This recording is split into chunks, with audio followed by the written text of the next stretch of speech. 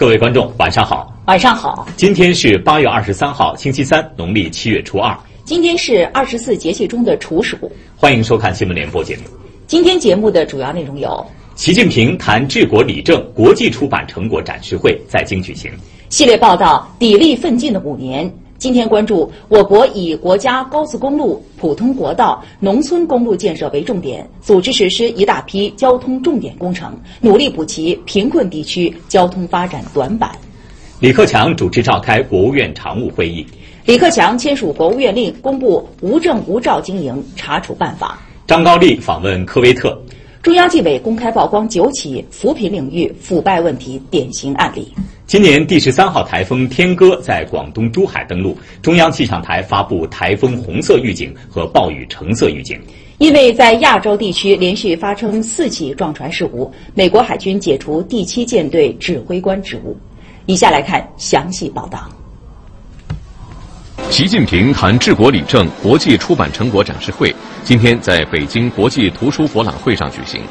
习近平谈治国理政从2014年9月出版发行以来，在国内外引起强烈反响，目前已出版21个语种，累计发行642万册，发行到世界160多个国家和地区。习近平谈治国理政一书收录了习近平总书记在2012年11月15号至2014年6月13号这段时间内的讲话、谈话、演讲、答问、批示、贺信等79篇，分为18个专题。习近平总书记指出，交通基础设施建设具有很强的先导作用，特别是在一些贫困地区，改一条溜索、修一段公路，就能给群众打开一扇脱贫致富的大门。18大以来，我国以国家高速公路、普通国道、农村公路建设为重点，实施了一大批重点工程，积极解决贫困地区的交通发展短板。正在建设的雅康高速公路是通往甘孜藏区的第1条高速公路，它穿梭在崇山峻岭、高山峡谷中，全线长约135公里。因为穿越盆地和高原，全线的海拔高差将近2000米。这条多处修建在悬崖峭壁上的云中高速，面临着30多个世界性重大技术难题的挑战，特别是大桥、隧道等控制性工程，更是直接影响整条路的施工进度。这里是雅康高速的控制性工程泸定大渡河新康特大桥。整座大桥呢非常的宏伟壮观，全长是有1411米。那它呢也是从成都平原进入到甘孜藏区的第1座高速公路特大桥。目前这座特大桥的2根主缆已经架设完毕。我们采用了世界第1长的隧道式铆钉，把它牢牢地镶嵌在山体里。按计划，这座特大桥将在明年8月贯通，而整个雅康高速公路也将在明年年底建成通车。届时，甘孜藏区将结束没有高速公路的历史，未来从成都到康定将实现全程高速，出行时间起码能缩短3个小时。这条高速公路的修建贯彻了习近平总书记精准扶贫的重要精神。现在甘孜藏区老百姓的出行主要呢是依靠我们318国道，这条民生路的建成呢，将给他们提供一条高效、安全、快捷的出行通道。如今在四川，除甘孜、阿坝、凉山3州之外，所有贫困县都实现了建成或者在建高速公路的全覆盖。而在国家高速公路中，有18条主线连通贫困地区，其中12条已经实现全线贯通，贫困地区群众出行条件得到极大改善。18大以来，中央投资支持力度前所未有，大幅度提高了集中沿偏特困地区中央投资补助标准，累计安排抽回式投资约5500亿元，带动全社会完成交通基础设施建设投资约2万亿元。正是在国家的支持带动下，过去5年，14个集中连片特困地区累计建设了6.6万公里国省道和33万公里农村公路，打通了多条断头路、瓶颈路，逐步消除了制约农村发展的交通瓶颈，为广大农民致富奔小康提供了更好保障。按照规划，到2020年，我国贫困地区国家高速公路主线将基本贯通，具备条件的县城通2级及以上公路，乡镇建制村通硬化路、通客车，为打赢脱贫攻坚战、全面建成小康社会提供坚实的交通运输保障。国务院总理李克强今天主持召开国务院常务会议，部署推进央企深化改革、降低杠杆工作，促进企业提质增效。听取股权期权和分红等激励政策落实与科研项目及经费管理制度改革进展情况汇报，推动增强创新发展动力。会议指出，央企是国民经济的骨干，在国企改革中具有引领示范作用。按照党中央、国务院部署，央企贯彻新发展理念，持续深化改革，深入推进供给侧结构性改革，在化解过剩产能、防范风险、推进提质增效、提高核心竞争力等方面取得积极成效。今年前7个月，央企利润总额由去年同期的同比下降 3.7%， 转为同比增长 16.4%， 资产负债率比年初下降 0.2个百分点，提质增效攻坚战取得阶段性成果，成绩来之不易。当前要抓住央企效益转降回升时机，把国企降杠杆作为去杠杆的重中之重。一要建立分行业负债率警戒线，对高于警戒线的央企增加负债率考核权重，并严格投资把关，禁止安排推高负债率的项目。二要多渠道降低企业债务，督促效益增长较快企业利用部分利润降低债务，鼓励负债率低于警戒线或盈利能力较强的企业化解历史遗留问题。三要积极稳妥推进市场化、法治化债转股，督促落实以签协议，加大央企兼并重组力度，稳妥实施混合所有制改革，鼓励国有资本投资运营公司等参与债转股。四要对负债率持续攀升或造成重大损失、不良影响的企业强化问责，与地方合作的项目要严防增加地方政府隐性债务。五要在推动新旧动能转换中实现产业升级和降杠杆，确保完成今年化解钢铁、煤炭过剩产能、处置僵尸企业等任务，推动火电、电解铝等行业减量减产，严控新增产能，实施中国制造2025和互联网+，发展新产业、新业态、新模式，改造提升传统动能，增强发展后劲。会议要求制定进一步积极稳妥推进央企降杠杆、减负债指导意见，推动央企负债率总体持续稳中有降，高负债企业负债率逐步回归合理水平。会议指出，为深入实施创新驱动发展战略，推动双创，建设创新型国家，近年来股权期权和分红等激励政策相继出台，中央财政科技计划和项目资金管理改革不断推进。要针对政策落实中的难点和堵点，强化督查评估，总结地方经验，研究扩大股权期权和分红等激励政策实施范围，修订科研人员股权奖励涉及的国有资产评估备案规定，完善相关税收政策，健全公正科学的评审规则，完善科研项目决策、资源分配等机制，促进科技与经济融通发展。本台消息，日前，国务院总理李克强签署国务院令，公布《无证无照经营查处办法》，自2017年10月1日起施行。办法共19条，主要调整了无证无照经营的查处范围，明确了部门监管职责。办法放宽了不属于无证无照经营活动的范围，鼓励社会投资创业，激发市场活力，并为地方人民政府根据本地实际灵活创新管理预留制度空间。规定查处部门应当坚持查处与引导相结合、处罚与教育相结合的原则，督促引导经营者依法办理相应证照。办法还规定，法律、行政法规对其处罚没有明确规定的无照经营行为，适当减轻法律责任，不再予以没收工具，并降低罚款数额。应邀访问科威特的中共中央政治局常委、国务院副总理张高丽22号在科威特城分别会见科威特埃米尔萨巴赫、首相贾比尔和第一副首相兼外交大臣萨巴赫。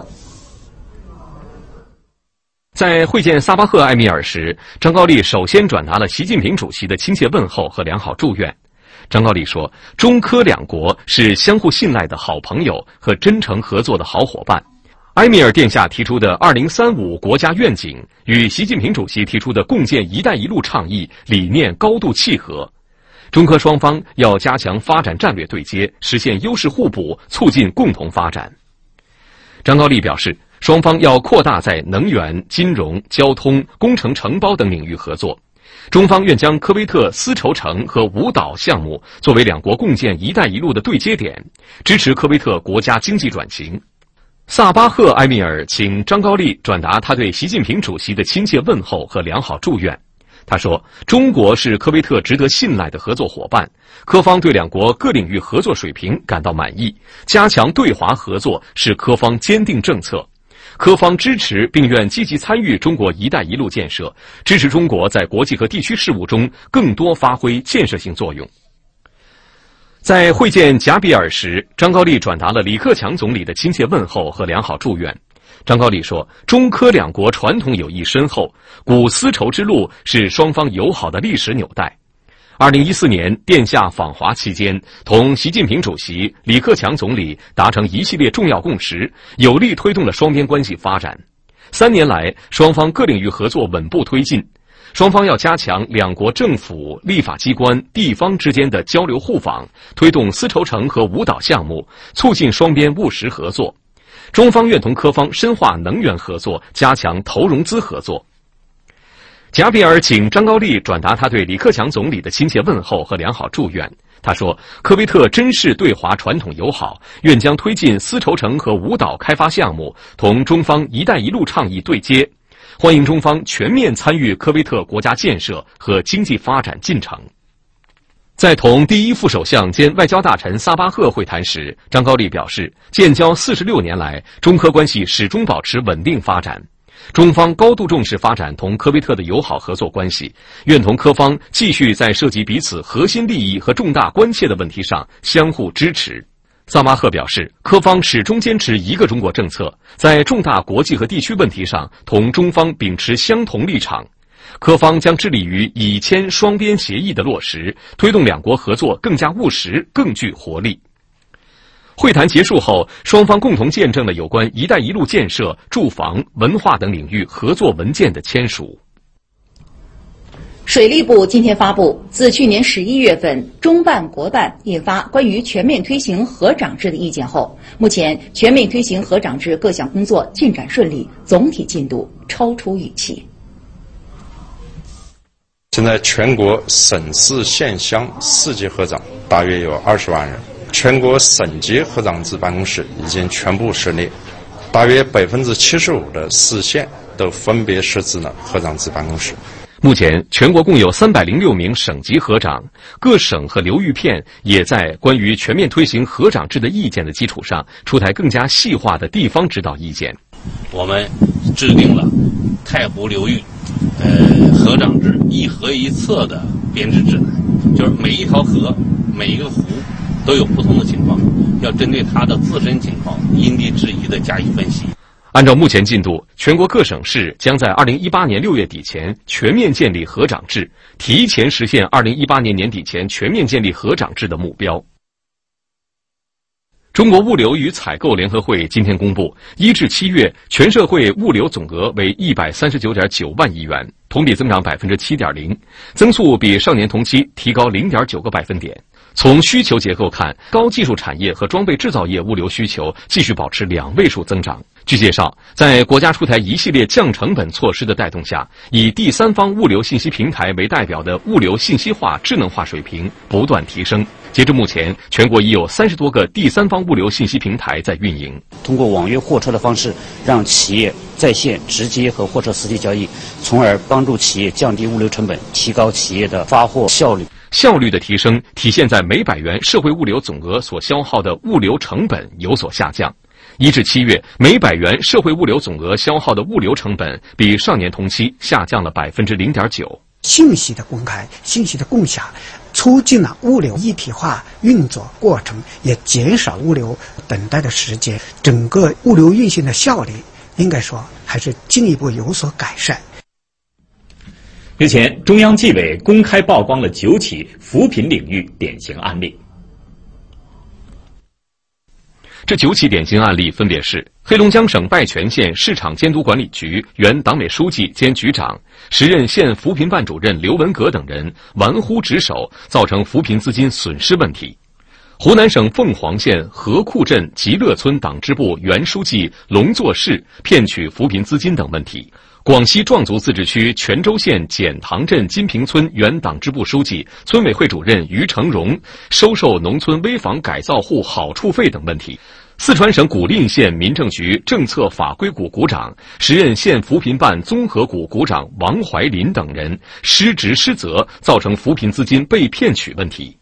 贵州省石阡县平山乡凤凰屯扶贫互助社理事长、凤凰屯农业合作社理事长肖光亮挪用扶贫互助资金等问题。云南省镇雄县尖山乡尾坝村党总支书记、村委会主任肖建州失职失责，落实扶贫政策不实不准问题。陕西省合阳县恰川镇申里村党支部书记潘朝阳以捐款名义向贫困户违规收费问题。甘肃省宁县焦村镇西沟村党支部原书记张向明套取农村危房改造补助资金修建寺庙等问题。宁夏回族自治区扶贫开发培训中心培训科原科长姚月光失职失责，造成扶贫资金被骗取等问题。中央纪委有关负责人指出，要深入贯彻落实中央纪委扶贫领域监督执纪问责工作电视电话会议要求，要严格执纪，紧盯形式主义、官僚主义、搞数字脱贫、虚假脱贫问题，重点查处贯彻中央脱贫工作决策部署不坚决、不到位、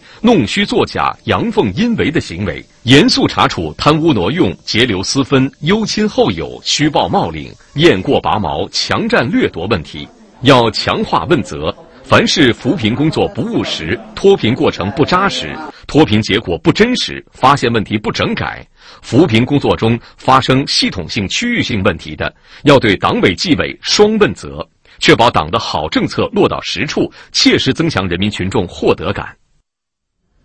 西部战区陆军日前组织特战、陆航、装甲等10多个兵种100余套主战武器装备，挺进高原开展实兵实弹演练，锤炼了部队实战化能力。101号目标，1发起射，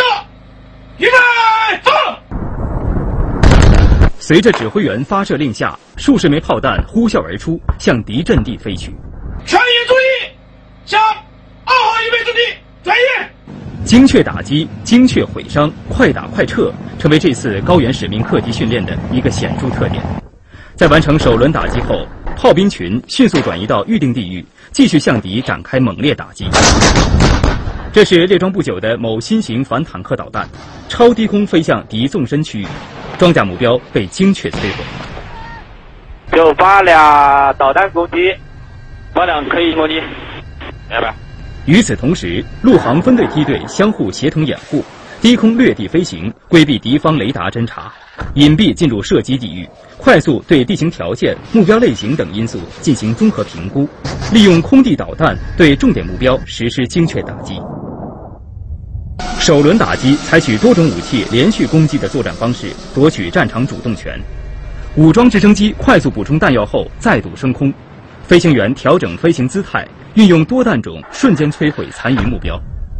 在炮兵和陆军航空兵空地一体对敌实施密集打击过后，地面装甲部队也向敌阵地发起冲击。车载步兵利用反坦克火箭筒和轻机枪等武器对敌残余力量进行清剿。随后，特战分队在夜幕掩护下搭乘直升机，采取交替掩护、超低空飞行等方式，渗透至敌后方展开破袭行动，向敌雷达站、通信枢纽、侦察等重点目标引导破袭，集火歼灭打击，有效控制了目标区域。此次演习，部队不仅采集了大量作战数据，更检验了一系列新的战法打法。6集政论专题片《法治中国》今晚8点在央视综合频道播出第6集《全民守法》，全面展示党的18大以来的普法成果。以习近平同志为核心的党中央在遵法、学法、立规矩、守规矩方面率先垂范，行政诉讼告官不见官的尴尬局面被打破，老百姓打民告官的官司在法庭上直面政府机关负责人，谁执法谁普法的普法责任制，体现了执政党的智慧。一个经济发展、政治清明、文化昌盛、社会公正、生态良好的法治中国正昂首走向未来。今天中午，今年第13号台风天鸽在广东珠海南部沿海登陆，登陆时为强台风级别。中央气象台发布了今年首个台风红色预警和暴雨橙色预警。台风天歌登陆时，中心附近最大风力达到14级，这也是今年以来登陆我国强度最强的台风。哎呦，你看人，你看，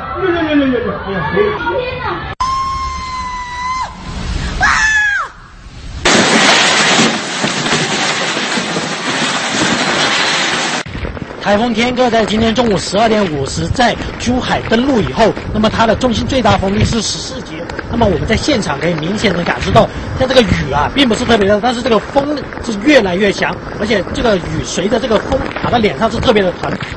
台风造成珠海部分地区停水停电，沿海道路被淹，大量树木倒伏。珠海市启动了台风1级应急响应，所有桥梁和部分道路封闭，组织转移7万人。今天，珠海机场取消进出港航班116班次。受台风影响，广东沿海高速部分出入口封闭，交通受阻。我现在是在广东西部沿海高速江门新会市的这个位置，在我左边，在我左边的这个车道，大家可以看一下，有很多的树已经倒伏在这个路面上了。所有的这些车都没有办法走，只能在原地等待。我前面这个大货车，它的车顶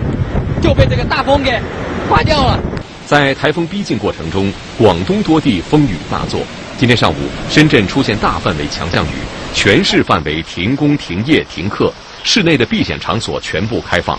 今天上午，狂风掀翻的一棵大树，把行人压在了下面。弹起来，弹起来，弹起来！在救援中，不断有人伸出援手。经过几番努力，被压的行人终于脱困。台风天歌同样给香港、澳门带来狂风暴雨。在香港，天歌引起风暴潮，加上香港正值涨潮期，叠加影响，导致潮水水位比正常水平增加了1米左右，漫过部分路面。香港天文台提醒市民远离低洼地区，谨防泥石流等灾害。我现在所在的位置是香港岛的西环。今天上午9点10分，香港天文台发布10号飓风信号，这是近5年来香港天文台发布的首次10号飓风信号。受天歌影响，香港商场、超市均暂停营业，学校和幼儿园停课，股市也暂时休市。台风也让香港交通全面受阻，轻铁和港铁巴士、全港渡轮服务全部停止。从今天早上起，香港机场至少有420班进出港航班取消，导致大批旅客滞留。在澳门，台风导致一些地区严重积水，大面积停电，海上客运航班全部停航。此外，澳门国际机场大部分往来航班起降受到影响，预计有90多个航班取消或延误。基于安全考虑，澳门多座大桥采取封桥措施。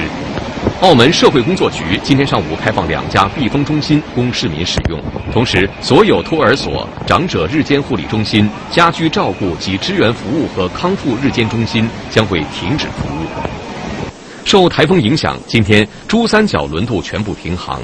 从上午9点半起，连接海南、广东的琼州海峡所有客滚船停航，进出海南岛的跨海列车停运。为保证列车安全，从早上5点起，广铁集团分时段采取列车停运措施，其中南广铁路和广珠、广汇、广佛照城际列车8月23号全天停运。受台风天歌外围影响，今天广西、福建的部分地区也出现了大到暴雨。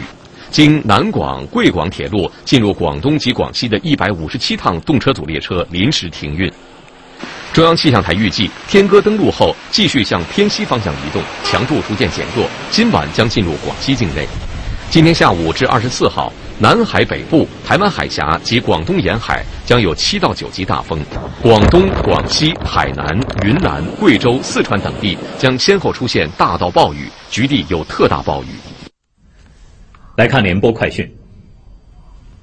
银监会今天出台规定，从10月20号起，银行业金融机构无论销售自有理财产品还是代销产品，都必须设立销售专区或专柜，并对销售过程同步录音录像，以进一步规范理财产品市场秩序。中国第8次北极科考队乘坐雪龙号科考船，历经14天破冰航行，首次成功穿越了北极中央航道，开辟了我国极地考察的新领域，并在航行中进行了上百次科考作业，取得大量一手资料。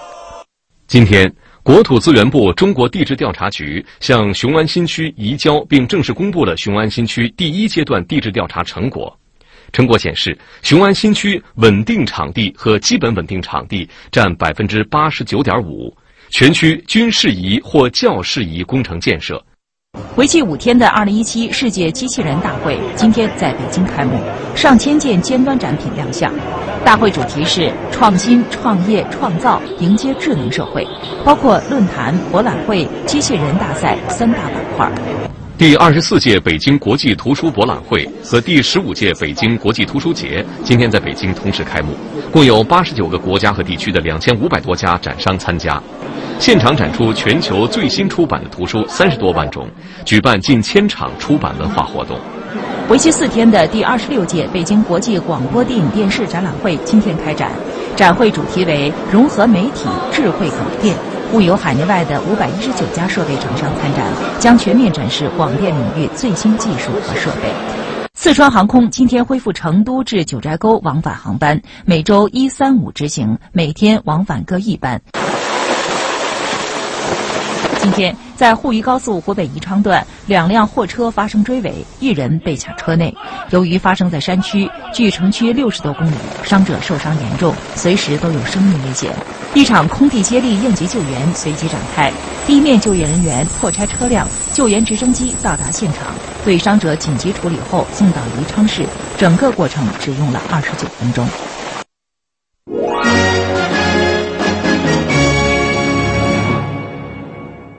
美国海军一名发言人今天称，因撞船事故频发，美国海军于今天在位于日本横须贺的美军基地解除了第7舰队指挥官约瑟夫·奥库安的职务。奥库安自2015年9月起担任美海军第7舰队指挥官，原定在数周后退休，但今年以来该舰队军舰事故频发。其中最近的一次是21号早晨，约翰麦凯恩号导弹驱逐舰在新加坡东部海域与一艘商船相撞，造成10名船员失踪，5人受伤。搜救人员22号发现部分失踪船员遗体。此外，今年6月17号，隶属第7舰队的美海军菲茨杰拉德号驱逐舰与一艘菲律宾籍货船在日本横须贺港西南方向约100公里处水域相撞，造成7名美军人员死亡，包括舰长在内的3人受伤。英国伦敦警方当地时间22号凌晨突击搜查了肯辛顿、切尔西等多个地区，共逮捕31名可疑人士。警方称，共有上百名警员参与此次行动，主要是为了打击持械、贩毒和虐待儿童等犯罪行为。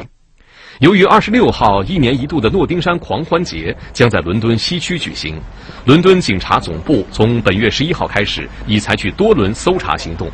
截至22号，警方已逮捕各类嫌疑人290名。委内瑞拉总统马杜罗22号表示，他将于近日致信美国总统特朗普，并要求与其对话。马杜罗说，特朗普威胁对委内瑞拉进行军事干涉后，两国关系处于历史上最差的时刻。他希望特朗普能认真读他的信，并通过对话使事态向好的方向发展。马杜罗重申，希望与美国在相互尊重的基础上实现关系正常化。本月初，委内瑞拉政府限制反对派权力的制宪大会成立，但遭到美国坚决反对。美国还对委内瑞拉相关人员实施了制裁措施。近日，印度、尼泊尔、孟加拉国等地遭受暴雨洪水侵袭。截至22号，洪水已经造成343人死亡，大量房屋、道路受损。在印度东部和北部，季风带来的强降雨使多条主要河流多处决堤，约有1100万人受灾。在尼泊尔，洪水、泥石流等灾害已对该国超过1/3的地区造成影响，很多地区物资短缺，电力中断，数千人流离失所。今天的新闻联播节目播送完了，感谢您收看。更多新闻资讯，您还可以关注央视新闻移动网，下载地址可搜索央视新闻+。再见。再见。